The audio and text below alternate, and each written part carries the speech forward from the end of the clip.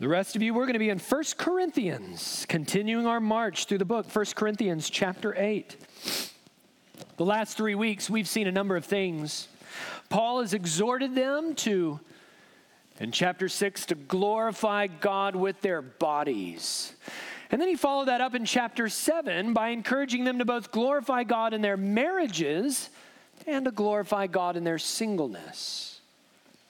But now he's moving on to chapter 8, picking up on a related but a new theme, a renewed emphasis, specifically on Christian liberty. And so if you would now, hear the reading of God's word and follow along with me. 1 Corinthians chapter 8. Now concerning food offered to idols, we know that all of us possess knowledge. This knowledge puffs up, but love builds up. If anyone imagines that he loves something, he does not yet know as he ought to know, but if anyone loves God, he is known by God. Therefore, as to the eating of food offered to idols, we know that an idol has no real existence, and quote, there is no God but one. For although there may be so-called gods in heaven or on earth, as indeed there are many gods and many lords, yet for us there is one God, the Father, from whom are all things and for whom we exist, and one Lord, Jesus Christ, through whom are all things and through whom we exist. However, not all possess this knowledge. But some, through former association with idols, eat food as really offered to an idol, and their conscience, being weak, is defiled. Food will not commend us to God. We are no worse off if we do not eat, and no better off if we do eat. But take care that this right of yours does not somehow become a stumbling block to the weak. For if anyone sees you who have knowledge eating in an idol's temple, will he not be encouraged? And if his conscience is weak, to eat food offers to idols? And so by your knowledge, this weak person is destroyed, the brother for whom Christ died. Thus sinning against your brothers and wounding their conscience when it is weak, you sin against Christ. Therefore, if food makes my brother stumble, I will never eat meat, lest I make my brother stumble. The grass withers and the flower fades, but the word of our God stands forever. Amen. All of us want our Christianity to be useful, not only to ourselves, but to others. That's the ABCs of Christian discipleship. Since Jesus served me, not seeking to be served, but to serve by giving his life as a ransom for me, well, then I want to serve other people. I want to do things that are helpful to my fellow brothers and sisters in Christ and that are helpful to my neighbors. So do you need us? Do you need me to bring you a meal when you're recovering? Happy to do it. Do you need to borrow my car for the weekend? I'll gladly give you the keys. Do you need help packing up and moving to another house or another place? You can take my 15-year-old son. Do you need me to give up meat and become a vegetarian for life? No problem. I'm glad to serve you. You say, hold up, that seems a bit extreme now, doesn't it? Car keys are one thing, but giving up meat for life, that seems like an altogether different thing. But isn't that what verse 13 says? My brother, if becoming a lifelong vegetarian helps out another member of my church, then bring on the tofu burgers. I'm happy to do it. We're about to embark on a dangerous set of sermons. Here in chapter 8, we need to become a veggie, maybe. Chapter 9, become all things to all people. And if you have to give up your culture for another to do it, then you do it. Chapter 10, give no offense to anyone, Christians or non-Christians. Just try to please everyone in everything that you do, not seeking your own advantage, but ultimately the advantage of others, that they may be saved. And that's really the guiding principle of these 3 chapters. What does my Christianity need to look like to be spiritually useful to you? What areas of life, as we consider that, might this have an impact on? Should I drink alcohol or should I smoke a cigar? Can I read Harry Potter or listen to my favorite pop musician? What about rated R movies? And should my kids celebrate Santa Claus or go trick-or-treating? What kind of clothes should I wear? What kind of house or car should I buy? How much house is too much house and how much car is too much car? Can I eat beef? Can I eat pork? Can I eat fish? Verse 13, can I eat meat at all? Is that what Paul's saying? Well, now, if you're anything like me, then your first reaction to verse 13 might be something like, well, that was then, but things are a little bit different now. Or maybe you're inwardly protesting, but, it's not wrong to eat meat, Paul. I can eat it if I want. Who are you to say that I can't? I'm free in Christ. These are my rights. And that kind of reaction makes total sense from me, from you, from anybody, if our Christianity, if my Christianity is all about me. If you're inclined to think that your Christian freedom is all about doing whatever you want, as long as you're not personally sinning, then this is a dangerous sermon for you. For one, these cultural reasons why these kinds of passages, the cultural reasons in these kinds of passages are challenging to us. The language of chapters 8 through 10, it's all about rights and freedom. And we're not just Americans, we're Texans. Personal rights, freedom? Oh yeah, give me more of that. That's what we're all about. For another thing, these parts of the Bible take us back 2,000 years to an issue that doesn't seem to have anything to do with us at all. Verse 1, food offered to idols? What? What are we talking about? But beloved, we don't want to get tripped up on superficial readings. Becoming a lifelong vegetarian isn't really the point of the passage. What we're really doing is finding out this. Who does your Christianity benefit? Who is it for? What do we need to know? What truths do we need to embrace? And what errors should we avoid if we want to be spiritually useful to others? You may have noticed from the reading that chapter 8 is all about knowledge. That word is used time and again. In the logic of the passage, it essentially goes something like this. Verses 1 through 3 asks, what's the purpose of your theology? Does it puff up or does it build up? But knowledge, you get it, knowledge by itself isn't a bad thing. No, verses 4 through 8, good theology, Paul says, brings freedom. That said, you and I, we've got to be really careful. Because in verses 9 to 13, freedom without love is bad theology. That's the logic of the text. You can follow along in the back of your bulletin. You'll see that same logical flow there. But the entire argument in chapter 8 really can be summed up like this. This is going to be my argument to you. I'm going to aim to prove it over the course of the next 30 or 40 minutes. And that's that useful Christianity restrains freedom with love. Useful Christianity restrains freedom with love. Look at verse 1. In verse 1, Paul tackles another common teaching in the Corinthian church. That's why you see it all in quotes. He's been doing this all the way throughout the book. And the Corinthians are saying that everyone knows the truth about, quote, food sacrificed to idols. We all know, they say in verse 4, that idols aren't real. And since they're not real, we can eat the food that's cooked on their altars.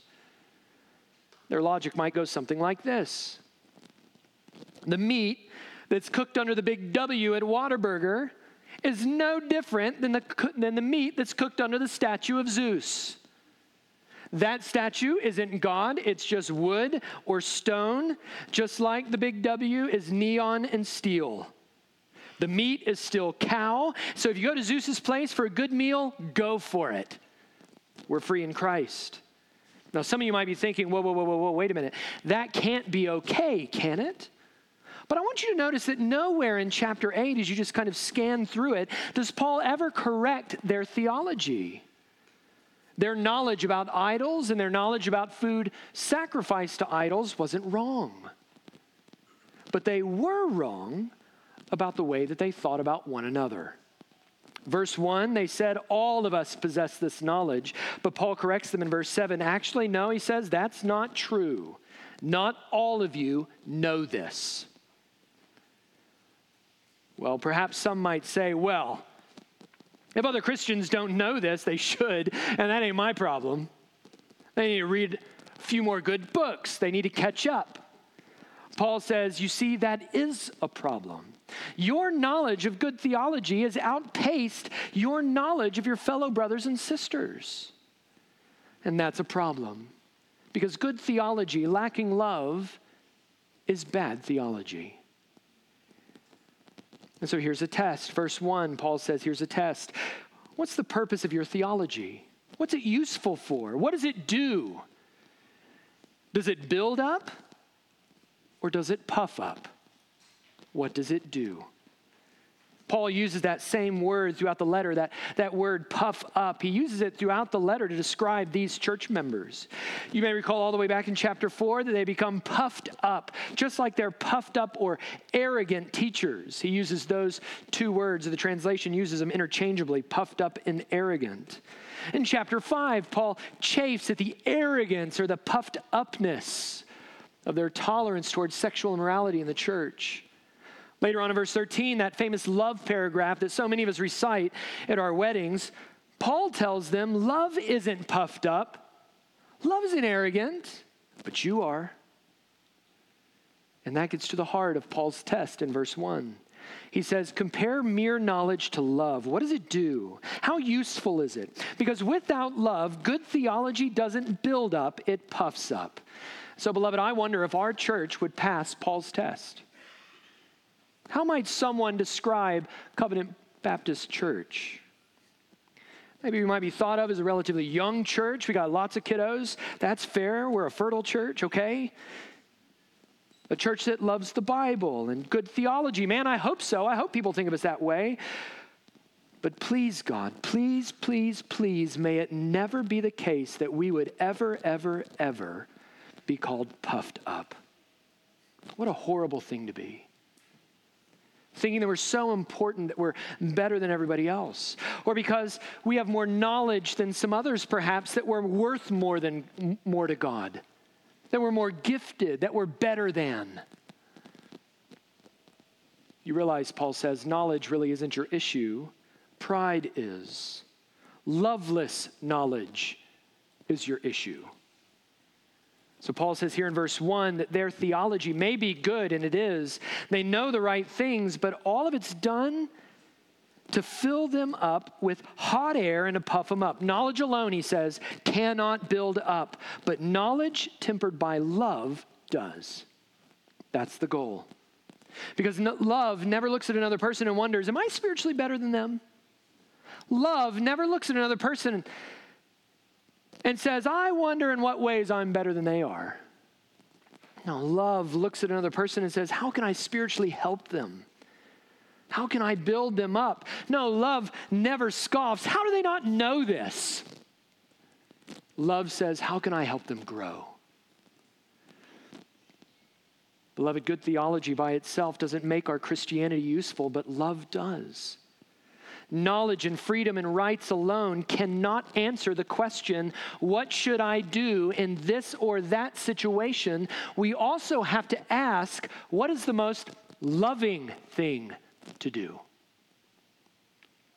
Now, I want to be clear. Paul is not anti-knowledge. He's not saying all you need is love. In chapters 9 and 10, Paul's going to say twice, do you not know? And the answer is, I want you to know something. So Paul cares very much that they would be knowledgeable, but there's different kinds of knowledge, isn't there? Some knowledge is really good. It builds up, but some knowledge is bad. For example, in verse 2, proud knowledge is bad. If anyone imagines that he knows something, then he does not yet know as he ought to know. No, proud knowledge is the kind of knowledge that thinks it knows everything. And that says everything that we know about you, and that is that you don't yet know as you ought to know. But good knowledge is humble. It delights to know anything about God. It loves sound doctrine and it wants to know more. But bad knowledge? No, bad knowledge always thinks that it's arrived. It looks down on others for not knowing what I know.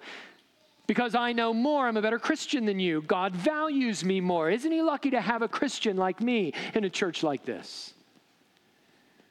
Well, Paul says in verse 2, if that's what you think, well, then you don't know as much as you think you do. No, proud knowledge is a bad knowledge. But there's a second kind of bad knowledge, verse 3, and that's not just a proud knowledge, it's also an impersonal knowledge.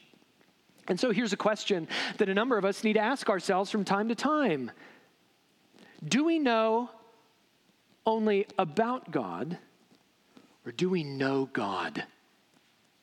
Do we only know things about God, propositional statements and truths that we can memorize and repeat and talk about?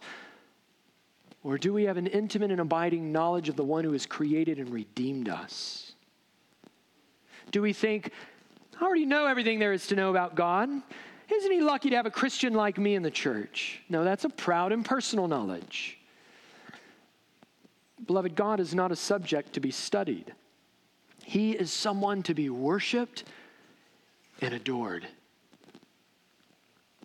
To the contrary, a personal knowledge says, he knows me. You see that there in verse 3?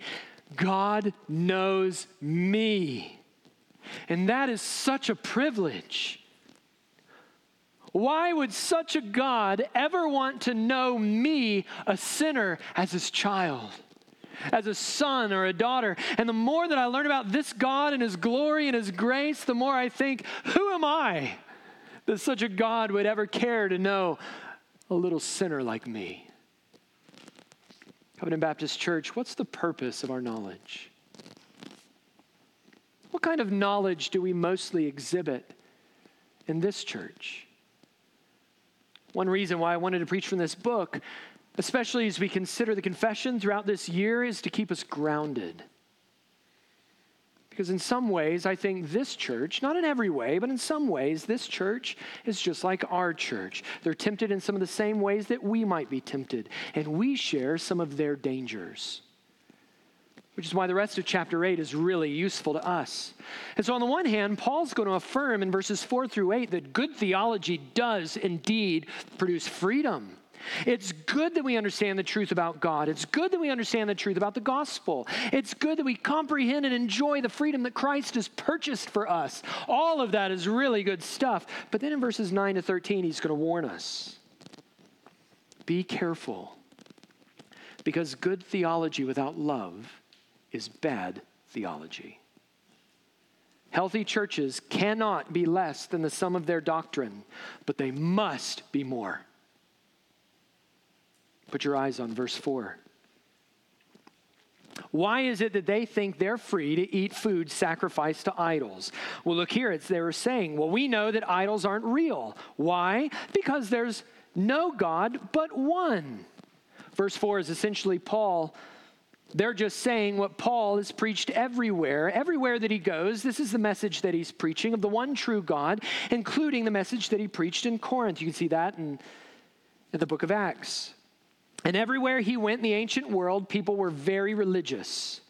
They worshiped all kinds of gods, and they had loyalty to those gods, and that loyalty undergirded the government and commerce and education and every other sphere of life. And so when Paul and his team went around preaching a message that said the gods that you worship aren't real,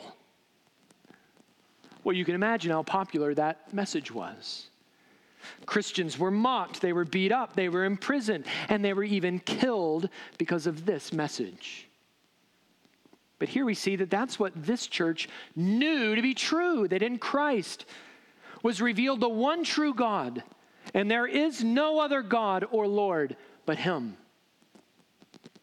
And in verse 5, Paul affirms them in their knowledge. He says, amen. There are all kinds of so-called gods and so-called lords in the world. Yet, verse 6, yet for us there is one God, the Father, from whom are all things and for whom we exist, and one Lord, Jesus Christ, through whom are all things and through whom we exist. Beloved, the Corinthian church had good theology. There are not lots of gods and lots of lords in the world, all of which deserve equal honor and equal respect. There is only one God and one Lord revealed by the Holy Spirit through the person and the work of the Lord Jesus Christ. Every other so-called God, Paul says, every other so-called Lord, according to the Corinthian confession, is a fake.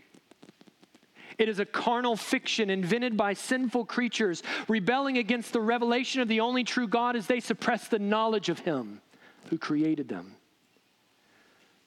Friend, if you're here investigating Christian things, I'm glad you're here, but this is just a brief moment where you need, in love, a little truth in advertising. This is what we believe, and Christians everywhere around the world also believe too. That the atheist is wrong to deny God, and he knows it. The Buddhist is wrong too. And all those Hindu gods, they're not real. They're all lies. The Hindu gods are just more globally successful versions of the Greek and the Roman gods. But we can't stop at polytheists. Muslim people are wrong. Allah, which is just a generic Arabic term for God, Allah doesn't exist. If by Allah you mean a complete God without an eternal Son, the man Jesus Christ, whose prophet is Muhammad, that God is not real. And it's not just Muslim people, but Jewish people also. That a Jewish person may claim to worship Jehovah, the God revealed in the Old Testament scriptures. But if they reject Jesus Christ as Lord, then the God that they call Jehovah isn't a real God, because there is no Jehovah apart from the God who revealed himself in Christ. He is the image of the invisible God, such that to reject Christ is to reject Jehovah. So whatever Jehovah you worship is not the Jehovah of the Bible.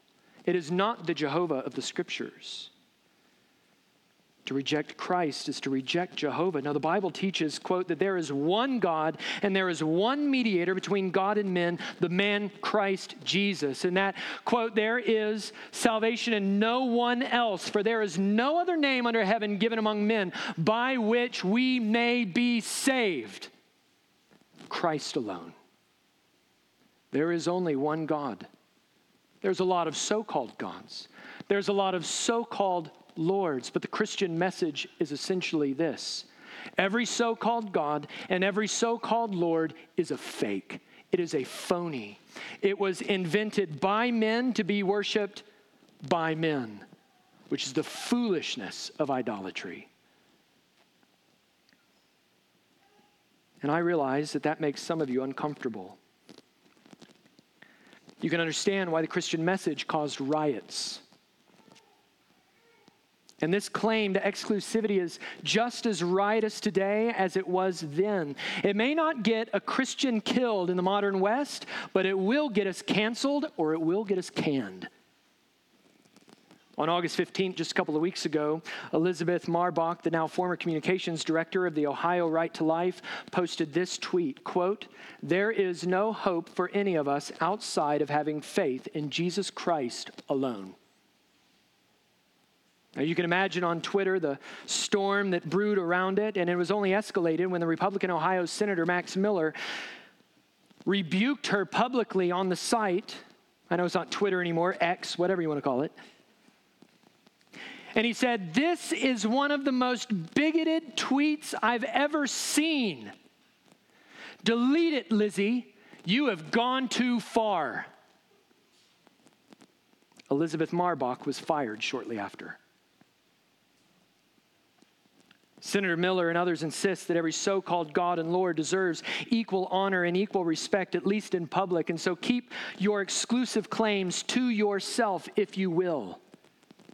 But according to 1 Corinthians 8, we're mistaken to believe that we need to be more respectful to so-called gods and so-called lords now than these Christians were then. Oh, you have your God and you have your Lord and we have ours, and that's just the way of things. No, like today, the religions of Paul's day were huge and diverse. They were culturally beautiful, and they had countless followers. They were the bedrock of ancient civilization. All the universities and the religious centers and the streams of commerce and the government authorities revolved around these religions, and the Christians had the audacity to stand up in public and say, "Not real. You have believed a lie, and it's to your destruction. But we know the one true God revealed in Christ. Repent and believe in him."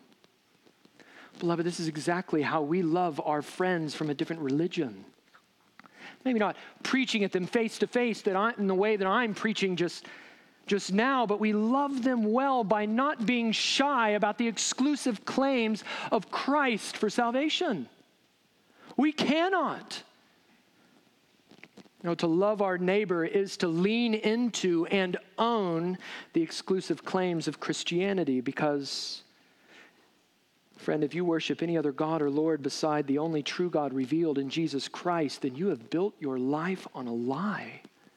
And that's our genuine concern for you from love. And so we would urge you to turn from your so-called gods and turn to the Lord Jesus Christ in faith. Going back to our text, we see here that Paul agreed with the Corinthians on all of these things. He says that is good theology. That statue is not God. That idol is not a Lord. That food, it's just cow. So go into Zeus's place for a good meal, go for it. You're free in Christ to do it. That's good theology. But, he says, he does it in the chapter there, but, verse 7, he adds a qualification. However, he says, not every member in this church has that knowledge yet. Not everybody understands what you understand. Not everybody knows what you know. And so keeping these brothers and sisters in mind, here's the question that you need to ask. Not just, what am I free to do? What do I have the right to do? You need to ask the question, what would love say for these brothers and sisters? What would love do? You rightly see that idol, he says, and you see only a piece of wood. You see only a piece of stone. But in your church, he says, is a bunch of ex-idol worshipers. And where you see that piece of cow being offered on a block of wood or a block of stone, good to eat when they're done, they see food really being offered to an altogether different God. And in their conscience, if they eat that meat, they are essentially worshiping that God. And if their weak conscience says so, even if you know, Paul says, even if I know that it's not true, but their conscience says it so, then they're essentially committing idolatry. Verse 7, they have defiled themselves. So he looks at them and he says, listen, you with good knowledge, you with good theology, knowing that about your brother and sister, what would love do? What would love do? You may be free in Christ to eat the meat, but love for your brother restrains your freedom and says, yeah, but maybe you shouldn't do it. Maybe you should refrain. Because verse 8, he says, food really isn't, in the end of things, it's not all that important, because what you eat or what you don't eat doesn't ultimately commend you to God. He puts all the food into perspective. He says, no, you're no better off if you do eat, and you're no better off if you don't eat, so why don't you give love a try instead? Instead of grumbling about the tyranny of the weaker brother holding you back, or insisting on my rights and my freedom, ask instead, what would most build up the person who doesn't yet know what I know? Whose conscience is weaker than mine on this or that issue and needs time to grow? How can I help them grow without being a stumbling block in their way? Because if your good theology lacks love and you insist on your freedom at the expense of your weaker brothers and sisters, Paul says, then you risk destroying the one for whom Christ died. All for a good piece of steak. Was it worth it? So Paul concludes in verses 9 to 13, take care. Good theology leads to freedom. But freedom without love, oh, that's bad theology. Consider how this might play out, verses 9 and 10. Your weaker brother sees you walking into a temple to do some business or to shop for some good food, and it says here that encourages him. Here Paul's using a play on words. That word translated encouraged in the middle of verse 10 is also used all the way back up in verse 1. It's translated there to build up. In verse 1, Paul's saying to the stronger brother, it is your job to build up the weaker brother in the knowledge of Christ. But here in verse 10, he says, what you've done instead is build up their conscience. You've built up calluses on their conscience. Meaning that the weaker brother still thinks there's a real God named Zeus to worship, but he sees you, a mature Christian, going into Zeus's temple to eat or to do business, and so he does the same. For you, it's just all about food or maybe getting some income. You're free in Christ, after all. Your conscience is strong, but his conscience is weak. To him, he's turning his back on the true God and going back to his old religion. And so you can imagine where his conscience must be then to make that kind of decision. He's saying you have built up his conscience such that he cannot hear it and will not obey it anymore. And that's a dangerous place for them to be. Paul says this kind of building up is the opposite of what love does. Verse 11, you ate, he stumbled, and you destroyed him. That's hard language. Some commentators think that by destroyed him, it means that they went to hell. That's not what I think it means, because we see later on the passage that this is a brother for whom Christ has died, and his blood is sufficient, and he will lose not one for whom he has shed his blood. I take destroyed to mean that you have destroyed his assurance. He is now filled with doubt and insecurity, and he wavers, maybe even questions on the basis of his actions whether or not he's even a real Christian. You have destroyed his assurance because you have destroyed his conscience. You may be confident in your freedom, but now this brother's not even sure that he's a Christian anymore. Can you see what Paul's getting at? Who is your Christianity for? Who is your freedom for? Just yourself to do whatever you want as long as it's not sin? Or is it for the advantage of others around you?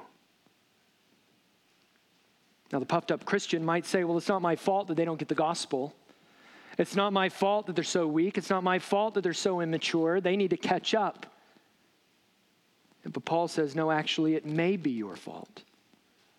By abusing your freedom at his expense, he's been stunted in his growth and maybe drifting away from Christ and back into idolatry. No, you do bear some responsibility for that, Paul says, that you may have actually, verse 12, sinned against your brother.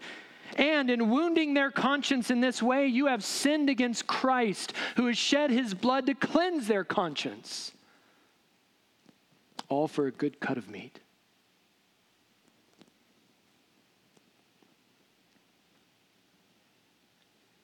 Listen, I like a good meal or a good drink or a good smoke. Well, maybe not a good smoke.